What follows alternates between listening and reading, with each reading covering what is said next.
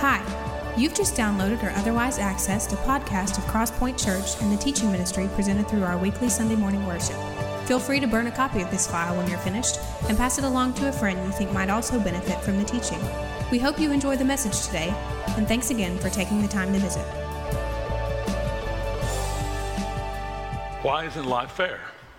Well, we looked in week 1 because God is a righteous God. We looked in week 2 because God is a good God. And you'd rather have righteous over fairness. You'd rather have good over fair. Last week we looked at the fact that God is a merciful God. And we certainly desire mercy over fairness. This week, I want us to get our minds around this idea of grace, that God is a gracious God to us. Turn, if you will, to Romans chapter 5. And we're going to look at verses 12 to 17. Now, I've been asked the question several times over the years. What's the difference between mercy and grace? Looked at mercy last week, grace this week. And I've described it this way, in my feeble attempt to describe it, that mercy is about the heart of God, and grace is about the hand of God.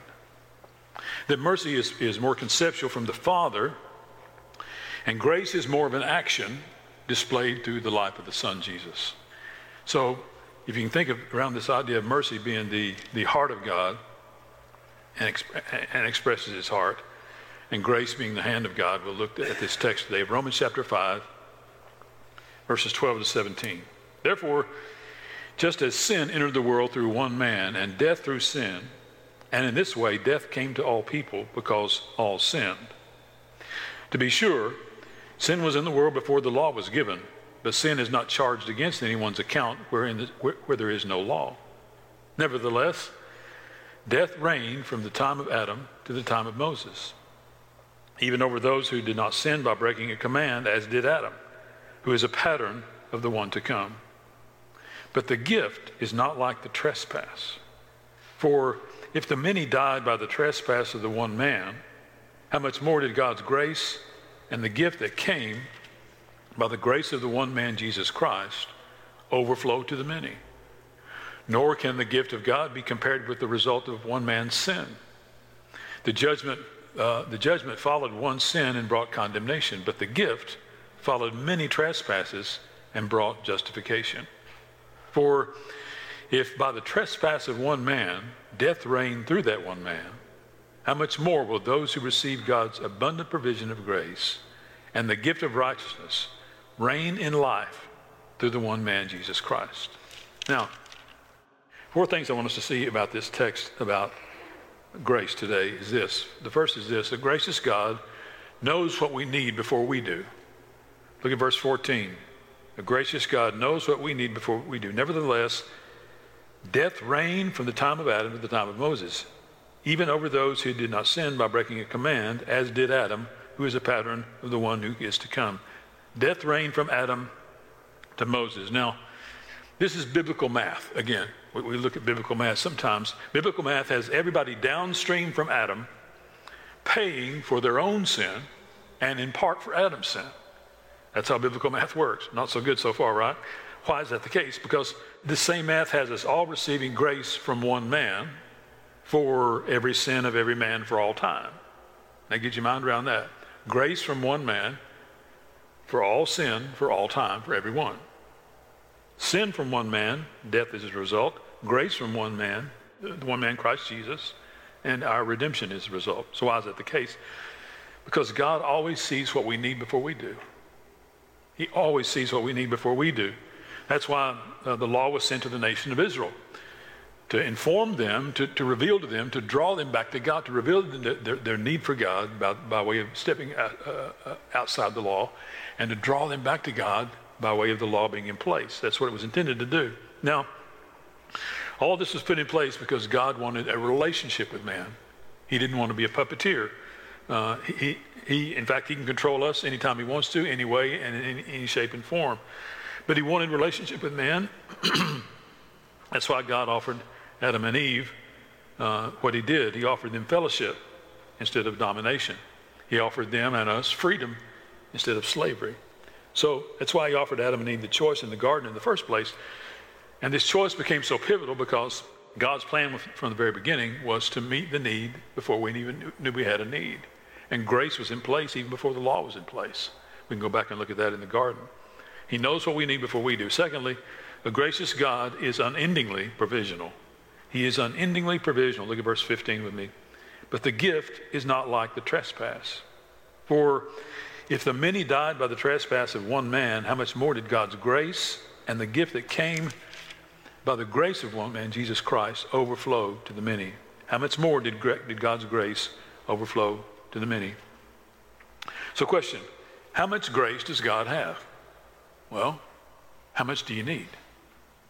Because he's got all you need, regardless of the situation, regardless of the timing, regardless of cause and effect. He has got all the grace that we need in every situation. He says here, the gift is not like the trespass, meaning he wasn't providing enough grace just for Adam's sin, but was providing enough grace for every Adam after Adam, that's you and I. Providing enough grace for all of our sin. That's what he means by the gift is not like the trespass. It was not just for Adam's sin, but for the sins of billions and billions of Adams since Adam and Eve's to come. Do you invite somebody to dinner at your house and ask them, oh, by the way, why don't you go to the grocery store and pick up some groceries and put it together and bring it and we'll eat it? No, you don't do that. You make provision for them. You go and purchase the food, you cook the food, you set it out to eat.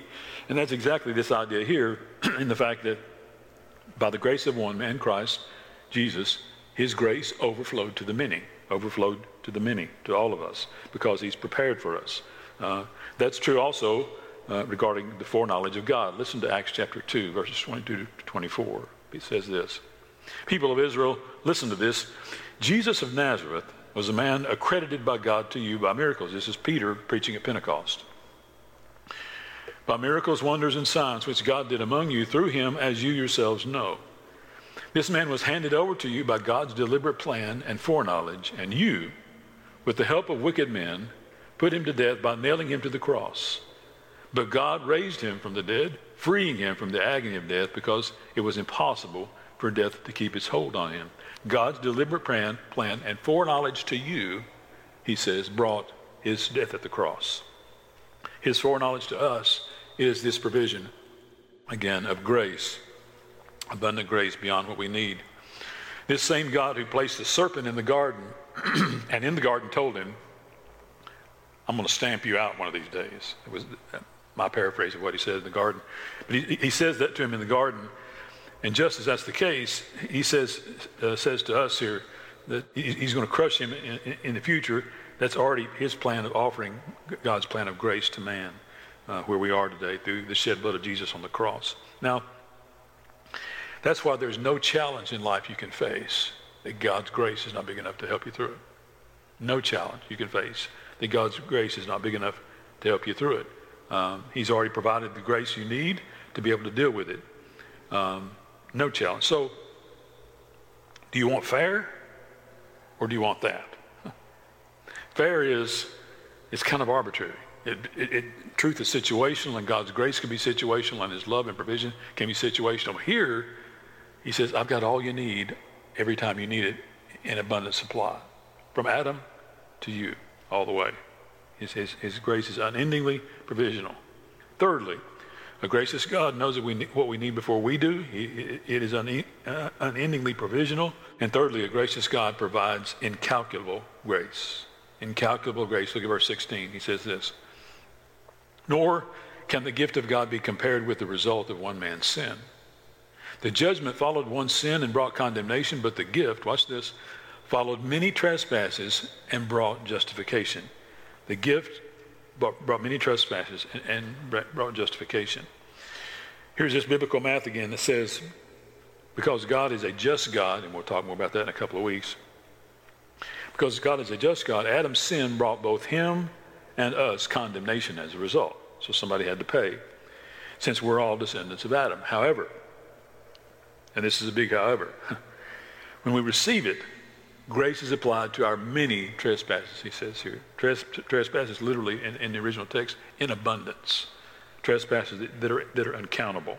So every sin of every man, woman, boy, and girl, he says here, his grace is sufficient for that. Now, notice that he refers to this grace as a gift. I wonder what's the most valuable gift you've ever received.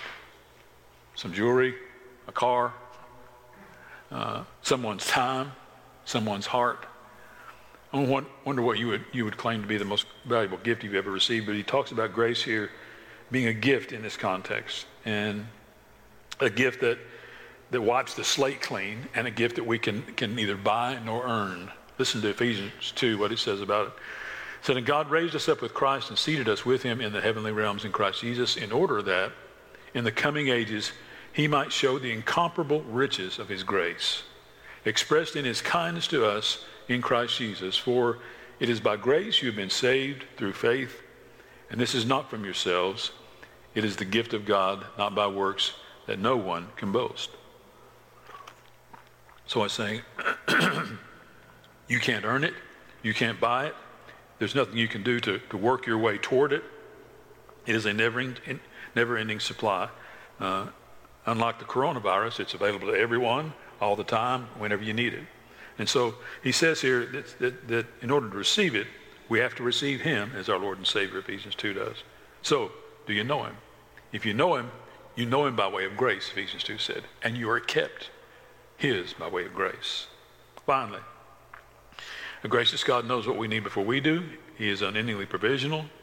His grace provides incalculable grace. And finally, a gracious God provides the grace to conquer life.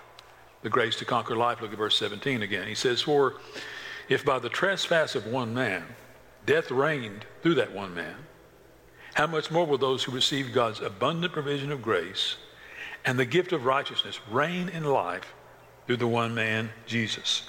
How much more will those who reign in life?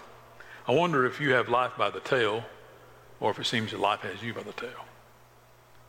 And sometimes that can change week to week or day to day. Here's the math lesson continues here. He says, because of Adam's sin, death not only comes to Adam, but to every Adam after Adam, that's you and I, each one down the line. However, and again, this is a big however, when the grace of God is applied to our sin, we don't stay dead. When the grace of God is applied to our sin, we don't stay dead. Death is our payment, but according to his grace, we don't stay there. We're instantly resurrected spiritually at death, and we'll be eventually resurrected physically at his return. And the knowledge of this power of grace, get this, the knowledge of his power and grace that his grace has, gives us the opportunity to reign in life, he says here. In essence, to conquer this life that we walk through. That's the power of grace. How does it do that? By the power of grace of Jesus Christ. So if it would seem that if life has you in its grip, we need to revisit the power of God's grace in our life. It would seem that we're not only enabled to know Christ, but that he pours his life into yours and pours his grace into our lives as needed day after day after day. How do you make it through grief? How do you make it through adversity? How do you make it through addiction? How do you make it through divorce? How do you make it through job loss? How do you make it through the unknown? You make it through each one of those situations by the grace of God. Every one of them by the grace of God. You conquer those situations and anything the enemy throws at you and that he brings your way on the other side by God's amazing grace. This is the grace that helps us conquer life, he speaks to here. Reign in life, meaning that we have life by the tail instead of life having us by the tail. Now, a couple of observations as we close. First is this. You see where this is going. Given a choice between a fair God and a gracious God, what are you going to choose? Between God's fairness and his grace, what are you going to choose? I'm going to choose a gracious God. I don't know about you. And when it comes to grace, according to this text in Romans 5, he has all you need and then some. All we need for any situation, every time, every situation in life, and still more than that. And tomorrow, we get up, we need more grace. Guess what? He's got all we need tomorrow. And the day after that, and the day after that, and the day after that. The nature of who Jesus is and what he did at the cross is his greatest picture of God's grace for us. Don't stay there, though. Don't think that's where God's grace ends, at salvation. Because day after day, situation after situation, he's pouring his grace into your life to enable you to walk through those situations, not just survive, but reign in life, he says here, to conquer life by the grace of God. That's who he is, and that's what he offers to you and I today. Let's pray. Father, you are good, and your grace is abundant because it's the nature of who you are. It's mind-boggling to us how provisional your grace is, how abundant it is, how overflowing it is, and how you recognize that we need it even before we do. In the garden you saw today, and you saw how much grace we would need in the garden and brought it to be to Adam and Eve then, even before the law.